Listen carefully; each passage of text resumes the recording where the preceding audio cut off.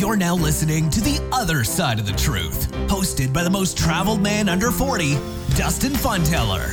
As Dustin visited every country in the world, he skipped the fancy hotels, private taxi, and comfortable travel.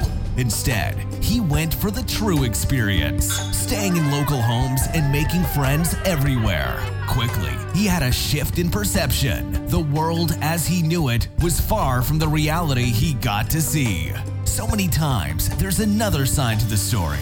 So many times, we fail to see that. And Dustin wants to show you the other side of the truth.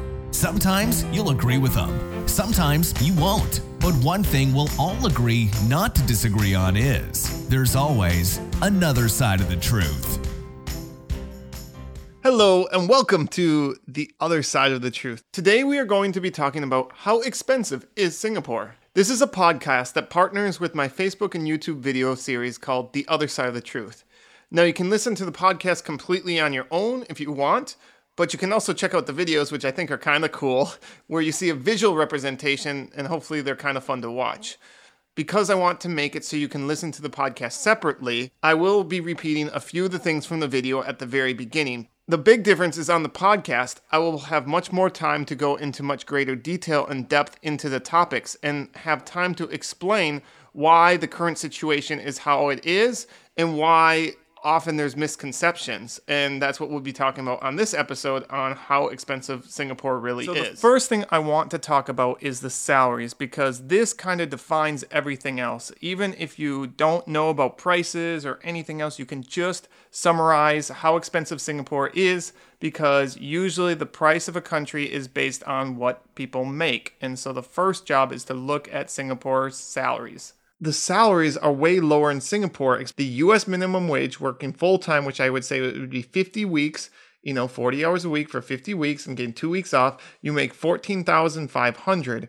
Whereas my dental assistants made $13,000 a year. And again, these are my dental assistants. There's many other jobs in Singapore that pay significantly lower than what dental assistants make. And I converted everything to USD. So in summary, my dental assistants make $1,500 per month less than what the lowest wage person in the USA can make.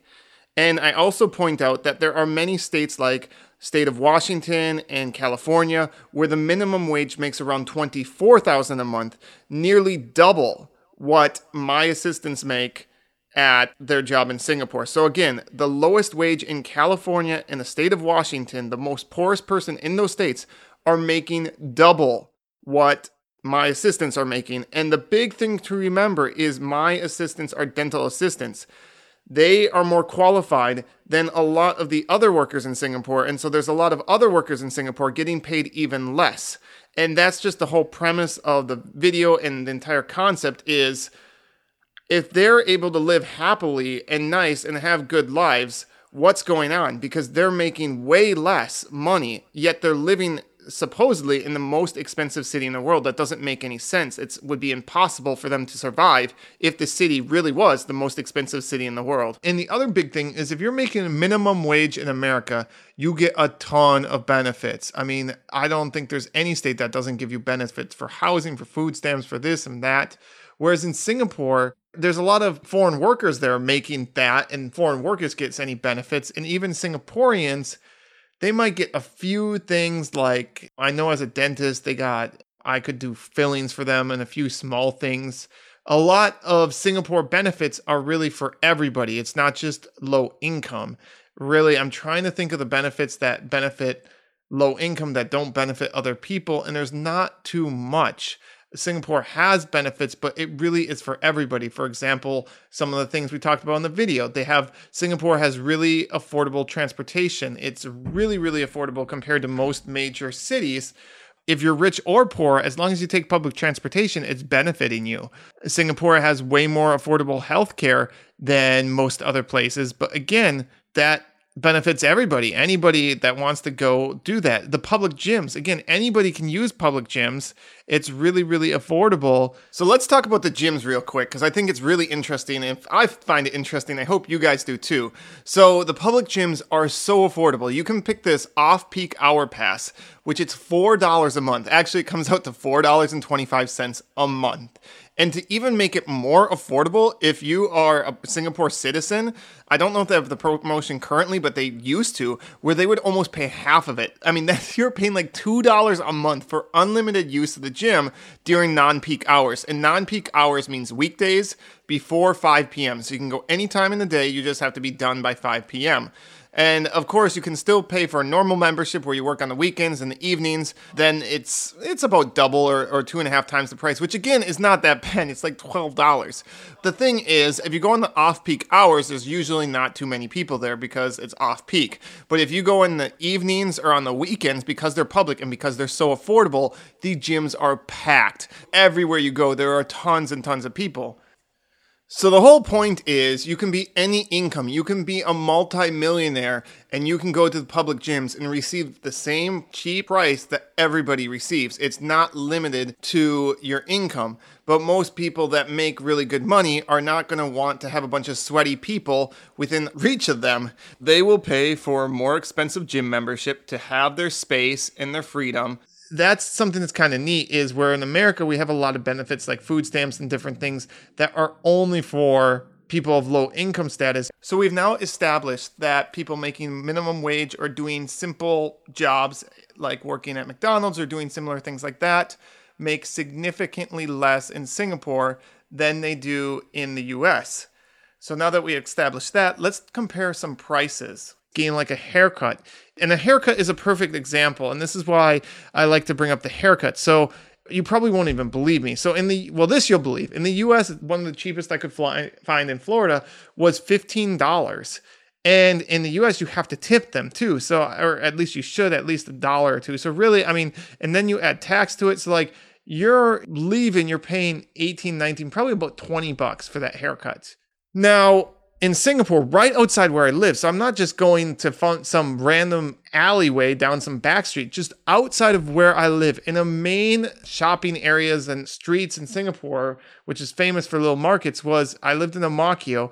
They had haircuts for $3 Singapore dollars. And again, Singapore dollars is less than a US dollar. So really $3 is about $2.20 in USA value. And you're not expected to tip. And now you're like, why is a haircut in the US $15 at minimum if you don't tip and you don't pay tax? And in Singapore, it includes tax and you're not expected to tip, and it's $2.20.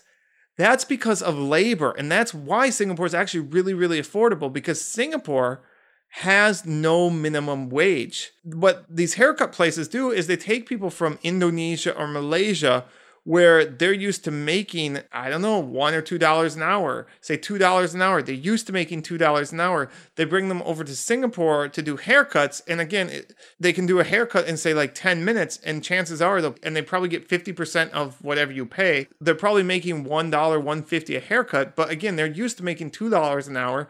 They can at least average 4 to 5. So they've doubled their salary in Singapore, which I know is kind of crazy when you think about it, but they are still making more money than they would back home. And the other thing is, I think haircuts is kind of like the bread and butter, but like, you know, you get somebody in, you give them a shampooing, you give them this, you give them that. So they do get customers that need more expensive stuff. It's just during their downtime, they'd rather be making some money than no money, right? So I kind of think that's how it works. Obviously I'm not in the haircutting business in Singapore, but it just, again, because lower labor costs, things can be so much cheaper in Singapore. Again, prices at stores are going to be way, way more affordable. Candy, food, everything. Like, again, as long as you go somewhere that isn't in the expensive areas. And the thing that was really weird about Singapore is within one block, you go between 2 blocks. One block, prices would be super expensive, like 3 times the price of the US. And then you walk 1 block away and prices are 1/3 of what they would be in the US. So It literally is completely unique with Singapore, with the fact that you can go within 1 to 2 blocks and the prices change dramatically because it's so small that the areas and districts change so quickly. Now let's talk about umbrellas. Couldn't believe it when I came back to the US and it was raining out and I wanted to buy an umbrella. I looked everywhere and it was like $8 to $9. I was so upset because in Singapore, you literally can forget to bring an umbrella. You don't need to, because across the street of almost everywhere I worked, or in the mall where I was working, you could get umbrellas for like $1. You started collecting quite a bit because you'd always forget to take it to work, and then it would be raining when you're at work, and you just would buy one and bring it home, and so you'd collect like 20 umbrellas by the end of the year. But in the US, the umbrellas are just a lot more expensive. And next, we're going to point out Oreos. I am picking Oreos. I had to wanted to pick some food item like snack. And the reason I pick Oreos is because I'm obsessed. And so I know the price very well in the US and I know the price very well in Singapore. I basically have it memorized because I eat them way too much. Anyway, but the thing I really like about Oreos is because they're the same exact product. When you go to the doctor in Singapore and the US, you could be like, well, the US is more expensive because the doctor is more qualified, or parking's more expensive in the US because of land, which kind of makes no sense because Singapore is a stinking island, or that the SIM card's more expensive because you get texting or calling, or the umbrella's better quality. But the Oreos are identical. So even though all the other things are very similar, you could always make some excuse. But you have no excuse with Oreos because they're made exactly the same. And so there could be other factors. The end product is the same. And real simple, in Singapore, it is 50 cents. In the US, it's $1.50. It's 3 times the price in the US. And so that's just a really good example of two products that are completely identical, sold in both places. And in the US, it's 3 times the price. And the reason why both Oreos and umbrellas are lower price is the places that are selling them, a lot of the workers are like Filipinos. And they're, it's called an ABC store is what it's called in Singapore. Oh, and that store is a bargain store. And so what they do is they hire mostly foreign workers. And then because they're foreign workers, they're not paying them what you'd have to pay minimum wage workers in the US. They can probably pay 3 to 4 workers the same price as one worker in the US. And so because cost is so much lower, they're able to sell significantly lower prices. And also they're like a Walmart. They're selling based on low prices. So they get a lot of customers in. A lot of people are always going there to buy things. And it's really convenient because it's right next to where you live. It's right next to where you work. And there's small little stores with a bunch of affordable prices. So that's why those ones are pretty affordable.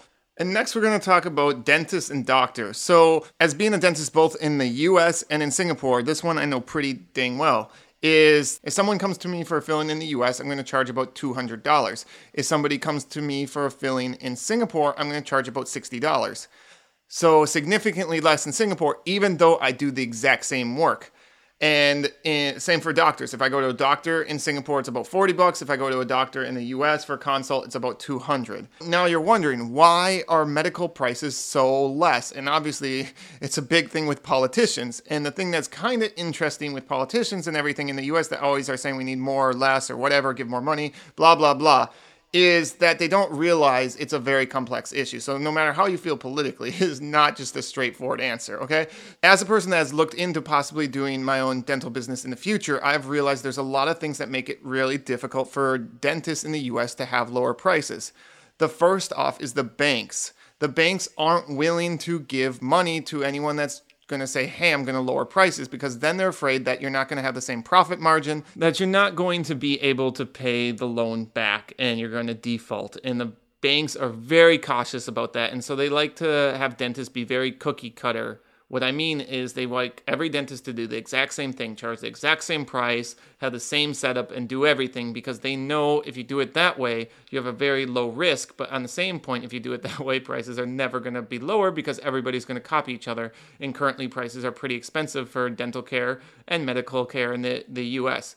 Also, construction is much more expensive in the US. Equipment. If you sell a medical, like a dental chair, for example, a dental chair in America will charge like $8,000. The same chair in Singapore will charge for under $1,000. When your equipment is 8 times the price, that is actually passed on to the patient. I think a lot of this actually has to do with government regulations because we have so many laws and rules about importing equipment and different medical things, and we don't realize that really affects prices a lot. Don't forget dental and medical school is really expensive, so students have a lot higher loans. So for them to be able to pay off their loans, their salaries have to be higher, and because they have higher salaries, they have to charge more. Also, staff members are way higher salaries. We talked about from the very beginning that my staff members had lower than minimum wage salaries. When you have such low salaries for staff, the prices can reflect that. And the biggest thing is just expectations. Everybody, dentists and doctors in the US expect to be paid really, really well. Dentists and doctors in Singapore still make decent money, but they don't make the same amount that they would make in the US. And so it's just kind of expectations. And so there's a lot of different reasons. And actually, I will be doing an entire podcast about this, but I just wanted to explain, here's another thing. I mean, anyone with common sense really knows that healthcare in the US is more expensive than really anywhere else in the world. But one unique thing about all of this is that medicine is actually many times cheaper. Well, sometimes it's more expensive, sometimes it's cheaper. How to tell you? So if you have generic pills, something that doesn't have a patent or the patent has expired, so generic medicine is significantly cheaper in the US. You want to get Benadryl, in the US, it's like a tenth of the price. Or if you want to get anything like Equate is a big company in the US with multiple generic things. So anything Equate makes, they're a huge company that makes so much of it, and they literally just copy the formulas after patents expire. Whereas there isn't like that similar company in Singapore. But for medicine that is really rare, in most countries outside the US, it's actually more affordable because that country has a government or rules that don't allow that company to overcharge, where America, we allow pharmacies to charge whatever they want. So when a company does have the patent and they have no competition, they can definitely raise the price. So that's just something that I thought would be interesting. Hopefully I haven't bored you yet. Okay, let's talk about rent, because the number one thing that Singaporeans and the whole world talks about is how expensive rent is in Singapore. There's one big difference. There is public housing that people forget. So when you're in the US and you think about public housing, you think of usually, not all the time, but usually you think of very dumpy, really kind of ghetto places, and you're like, I don't want to stay in public housing. And also you think of the only people that can live in public housing are people that are extremely poor or have no job. Whereas in Singapore, 80% of the population lives in government housing. And so because 80% live in government housing, it's not such a bad thing. In government housing, some of it's really, really nice. And so when they're factoring into these studies about where the most expensive place in the world is, they just completely eliminate public housing, which is unfair to Singapore because you're eliminating 80% of the population. And when you do the most expensive city in the world, you should be considering what it is for the average person to live, not what it's for the millionaires to live. And again, they're just considering the top 20% of the population, which is the top 20% most rich in Singapore. So obviously the top 20% richest people in Singapore are going to pay a lot of money compared to what the average person in the US is. So again, when I was in Sarasota, a city of only 60,000 people, I had to pay $700 a month for my rent. When I was in Singapore, it was $500. Both places were pretty comparable. Singapore was a better location. My other place was a little bit bigger. I feel like they're kind of equal in those factors. And the crazy part is when I moved out of my place in Singapore, I couldn't even find anyone to rent it because I guess $500 a month was too high. It just goes to show that even with housing, something that most people assume is super expensive in Singapore, if you look around and you don't worry about the stigma of public housing, it can be quite affordable. Fast food in Singapore is actually really fun because what they have is they have these hawker centers. They have these different areas of food, tons of different restaurants. Unlike a fast food restaurant, which is big and has a ton of people, these hawker centers is like a mom and dad store or a family store or just one person. And you'll go to a place where there's like 100 of them and you can just pick. And so you can go with friends and it's a cool place to hang out, or you can go on like a date and it's really cool because you and your date will pick different places and try this or try this, or you might pick from a few different places. And so it's really fun. And it's like you go out to eat with friends in the US and you're expecting a bill of $30, $40. You go out to eat with friends in Singapore and you can get like a bajillion dishes. I mean, I think once I went out with friends and we just like got way too much food. And I think we paid $15 per person. And that was like the most we've ever ordered ever. And so my point is, going out to eat is more affordable in Singapore.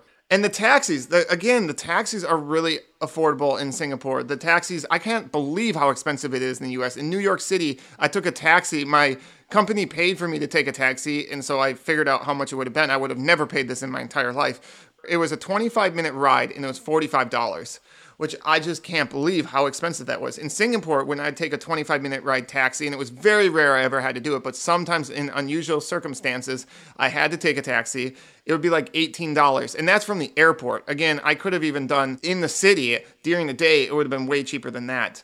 Singapore is known to have maids, so they'll hire people from the Philippines, Indonesia, and different places, and they'll be like a live-in maid. And so they'll do all your cooking, they'll do all your cleaning, they'll do your laundry. Literally, it's so nice. They'll do everything. And lots of times they're really, really, really good at cooking. So literally, you don't have to worry about anything. You work and you come home and everything's taken care of. It's amazing. Like, talk about feeling like a millionaire. And yet you're feeling like a millionaire. And how much are these maids paid? $400 a month. Now, you also are paying for their food because when they go grocery shopping and they go cooking, they get to eat part of the food along with what they made for you. And so it's great for families in Singapore because they have a maid that takes care of everything. And they'll babysit your kid. They'll do everything. If you have an elderly grandma, I know multiple Singaporeans that have a maid that takes care of their elderly grandma or takes care of their baby. Yeah, they're only paying $400 a month. I mean, can you imagine what that would be in the US? Like, that would be like $2,000 a month, at least, maybe $3,000. I had my cousin actually did that. SIM cards, you can just go into different factors. Singapore, it was $5 for a gigabyte. USA, it's about $8 per gigabyte. Motorcycle parking, I couldn't believe it. So I had a motorcycle in Singapore, and it would cost me 50 cents a day. 50 cents for the entire day to park. And in New York City, actually, I was surprised. It's not that expensive for motorcycles. It's about $5.50 per day. But I just couldn't believe how cheap it was in Singapore. And lastly, hotels. Again, this is supply and demand, but like, I don't know why the hotels are so expensive. Like, Airbnb is helping a lot with this. It's actually dropping prices considerably.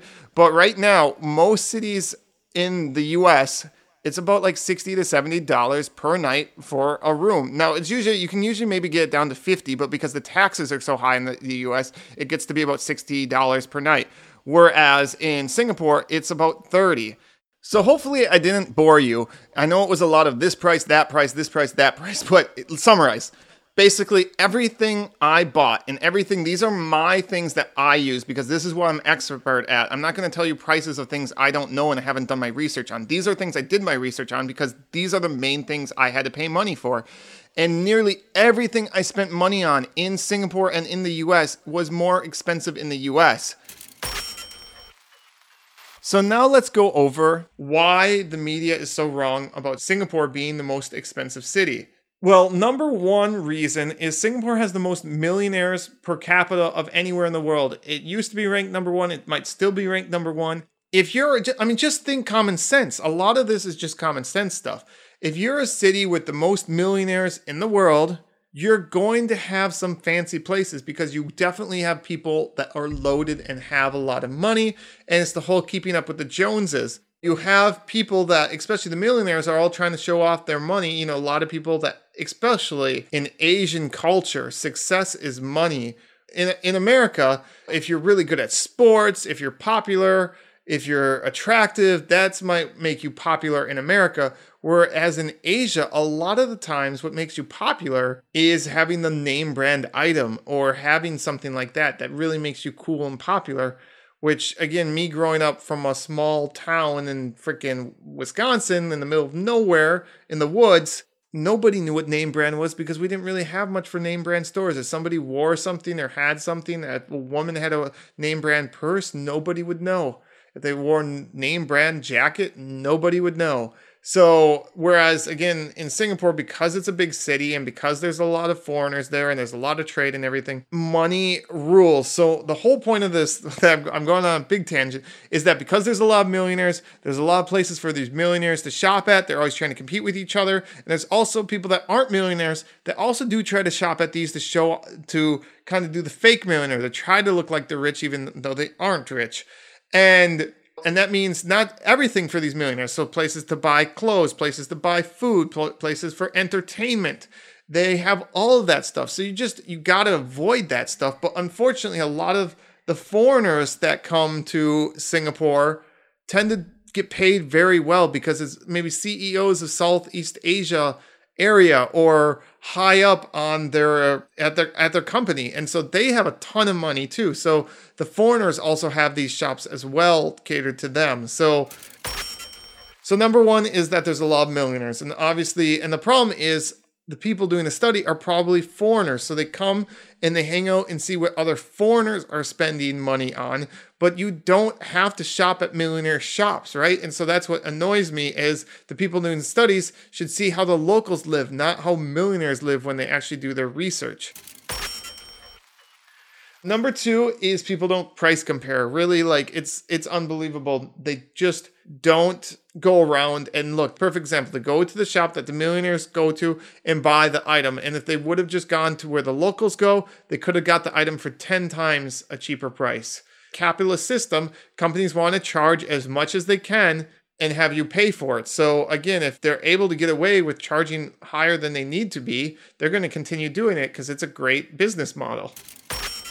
And number three, there are things that everywhere in Singapore are expensive. So let's explain how the government works. The Singapore government is very unique, and I love places that are different and do things differently. And Singapore would definitely fit in that category. So here's an example of them doing things that are differently that I just thought was genius. And I don't know if I probably support it. But I just love that it was a different way of thinking. I love people that think outside of the box. Those are the discoveries. Amazon, Facebook, those were all things that were thought outside of the box. So, and Singapore does it with their government, which is crazy to think a government thinking outside of the box in today's world. So one of the things they did was tolls. So everywhere else in the world, you have a toll. You're driving and this toll is $1 and this toll's $2 and that's what you got to pay.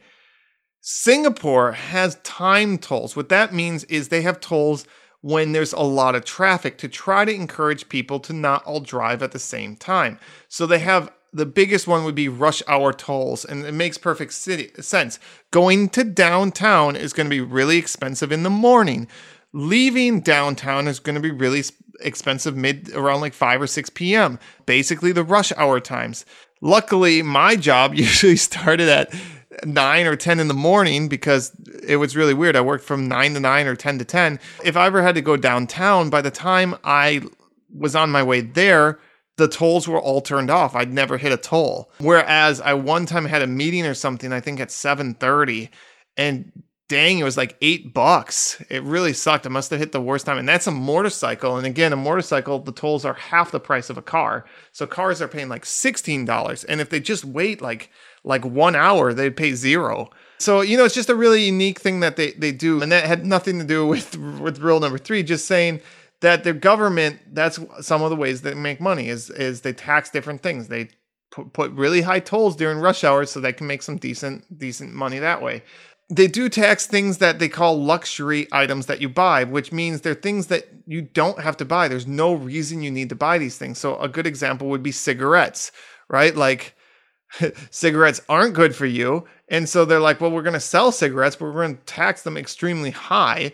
And so to try to encourage people not to buy them. And it's kind of, I don't know if it's the Asian culture, but it's unbelievable how many people smoke when you consider how expensive cigarettes are in Singapore. Like, they're outrageous. Now, granted, I don't ever smoke, so I don't really know what a normal price, but they're like $10 or something like that, that's absolutely really, really expensive.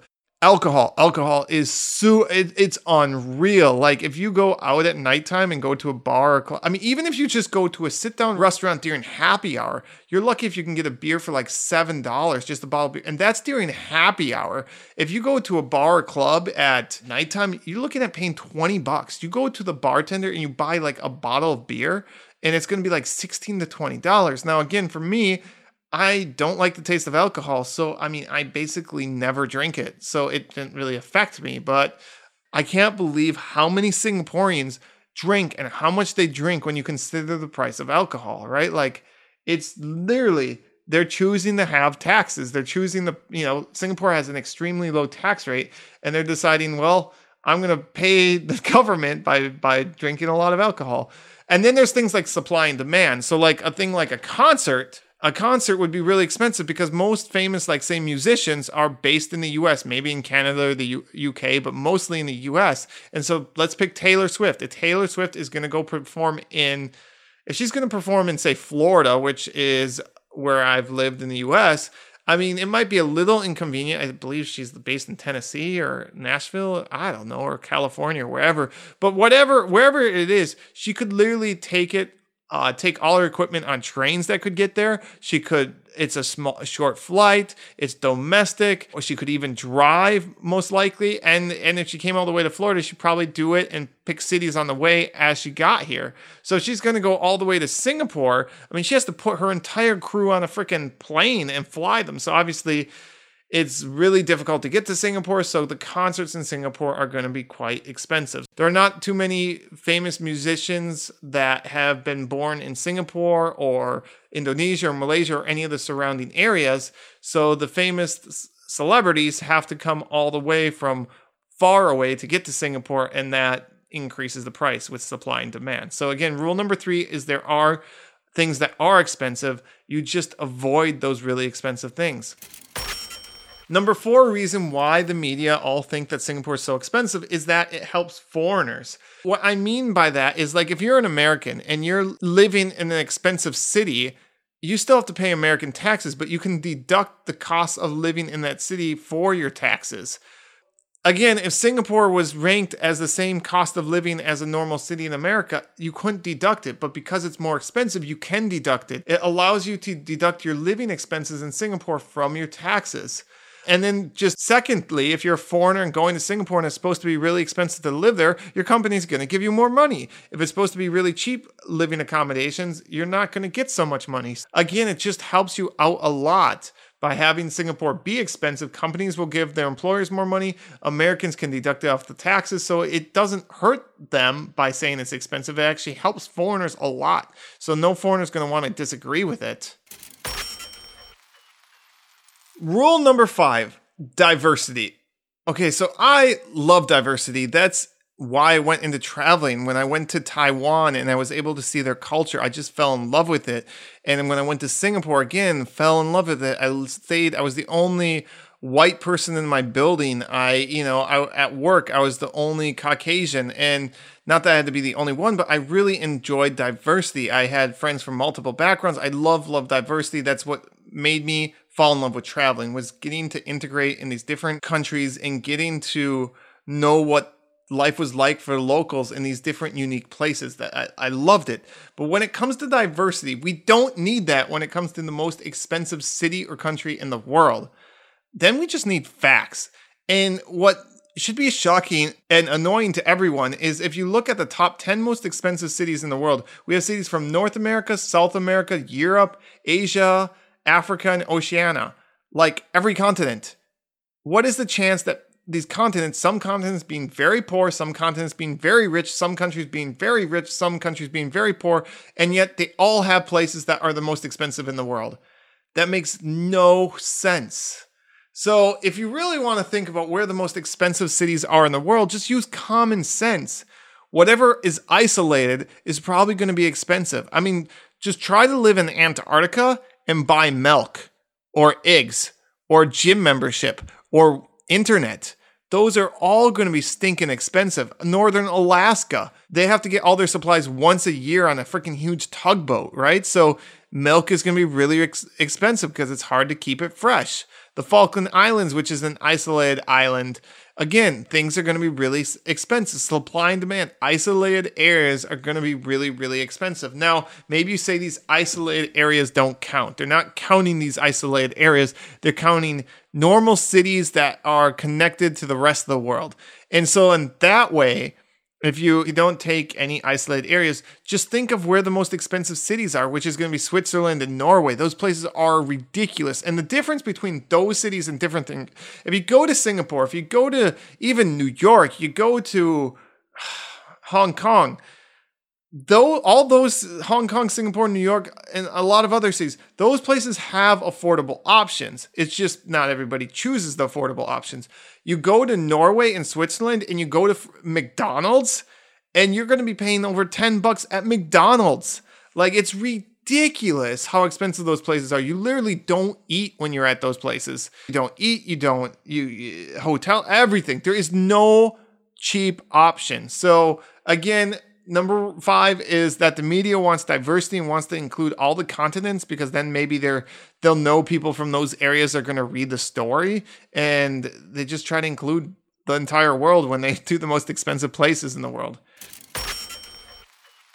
And then rule number 6, the last one. The media doesn't fact check. Now, again, it's not completely the media's fault, because it's some agency that has done the research, and then the media all trust this agency. So one good example was I was in Hong Kong the day after it came out in the news that Hong Kong was the most expensive city in the world. And prices that they gave was that coffee was $7.70. So, of course, I had to investigate, and my favorite way of investigating random locals was I went on Tinder and swiped and had 50 matches, and they had 50 of them if they had ever spent $7.70 on a coffee. And there was not one of the 50 people that replied back that said they had ever spent that. The most expensive was $5, which I did find when I went to the coffee shops. I don't drink coffee, but I looked at the menu and tried to find the most expensive coffee, and the most expensive I would find would be $5. And just as a reminder, this $5 coffee was the grande of the grande. It was the biggest, largest one they had. It had special stuff done, like toppings, I guess. Some coffees have different flavors and things. This was not a normal coffee. The normal coffees were like between $2 to $3. This was the most expensive I could find, was $5. And again, the article said that the average coffee was $7.70. So it just is so frustrating that it would come out in the news and this agency would clearly have done no work, because me as an individual could completely prove them wrong. And it's just so frustrating that sometimes things are just done inaccurately, and then everybody believes it, this inaccurate fact, and that's how the city gets assumed that's really expensive. I have no problem if the city is expensive and if it's factual, but it shouldn't be based on incorrect facts. Another good example would be I went to the capital of the Democratic Republic of the Congo when that city was ranked the 8th most expensive city in the world. And I had a friend that was living there and let me stay with him. He was a foreigner, and he had 2-story, 5-bedroom place. He had plenty of parking, 2 acres. He had a car and 2 motorcycles, and he had a cook, maid, and cleaner. All right, you are not going to get all of that in Manhattan or downtown Chicago or any other major city, but he had that in the 8th most expensive city in the world, which was more expensive than Chicago. Hell no. And that brings up another point that's just really sad and frustrating, and something that really, really needs to be addressed and fixed. So if you're someone that's famous watching this podcast, please call out the media and again, it's not always the media's fault, but at least this research company's fault, because what they are doing on this research, especially for Africa, is they're estimating how much it would cost you as a foreigner, as a white person, to live in Africa and never live amongst any local people, which I think is ridiculous. If you are a Caucasian moving to Africa for work and you don't ever want to see an African, you are wrong. You should not be living in freaking Africa. Okay, that is just racist. And so that is why this city is ranked number 8 most expensive city in the world. Because if you have African neighbors who these African people that are successful and doing well, not every African is starving. There are several Africans that have good jobs and doing really well, even if it's by far a minority of the country. There are them, and you could live among that neighborhood. And if you did that, it would be really affordable, and it wouldn't be the 8th most expensive city in the world. But what they're doing their study is they say that these foreigners have to live in a compound outside of where everybody is and have their own private shops and have their own private stuff and can't go anywhere else where there's anyone that's not a foreigner at. And that's why it's like the 8th most expensive city in the world.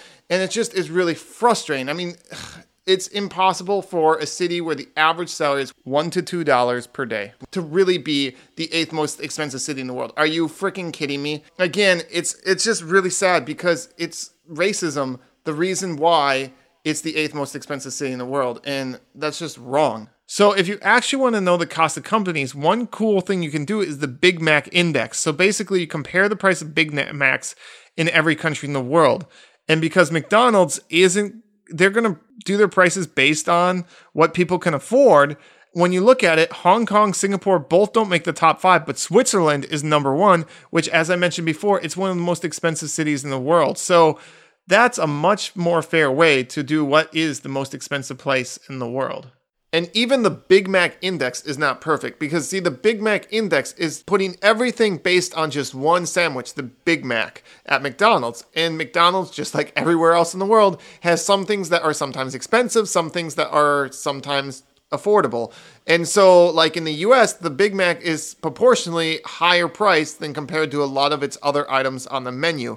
And so what I think they should do is, McDonald's would be a great example because they're all throughout the world, but take their menu as an overall general price and average it out. Don't base it all based on one sandwich. And if somebody could do that, I think that would be a very great comparison. I mean, it wouldn't be perfect, but again, McDonald's kind of knows what the purchasing price in most countries are. And for example, in Singapore, McDonald's was really affordable. In the US, it's very affordable. In Norway and Switzerland, it's outrageously expensive and you want to cry when you get the bill. And if you look at which countries I believe are the most expensive, all the countries where McDonald's is really, really expensive goes and correlates 100%. So I wish we had that, but obviously it would just be neat to look at different ways and find a better way to judge what is the most expensive country in the world. And with that, I hope you really enjoyed this episode. I really enjoyed doing the research. This is a passion. I love to find things that are different than what my assumptions were my entire life. And I know there has to be other people out there besides me that likes to learn new and different things, and especially have their ways of thinking be changed and opened and just see things from a different perspective. I love that, and I hope there's other people out there that enjoy that too. So please reach out to me on Facebook, Instagram, whichever area, and just let me know if you like this. Also, let me know episodes and things that where maybe you went somewhere and you discovered something different than what you assumed and you realized you were completely wrong. And or maybe you live somewhere and there's a lot of people have a lot of assumptions of something that is where you live, and that's not accurate. Because I would love to do more. Obviously, I want to do more episodes, and I'd love for you guys to help me out with great content. Please let me know, and I really hope you enjoyed it. I think this podcast it took me a long time to think the best way to do this, and I really think the podcast is the best way because I can spend the time going into the details and let you know all this stuff, because a podcast allows the longer format. So please let me know how you liked it. You've been listening to The Other Side of the Truth. Follow The Other Side of the Truth on Facebook to see 5-minute videos on this and other topics. Dustin is posting a 1-minute video about each country in the world on his Instagram page, wandering_dentist, or his Facebook page, facebook.com/wanderingdentist. If you've had your perception or stereotypes broken, please reach out to Dustin on social media, and he may feature your story on a future episode. If you enjoyed this episode, please let others know, and a 5-star review is always greatly appreciated. Until next time, keep living life with an open mind.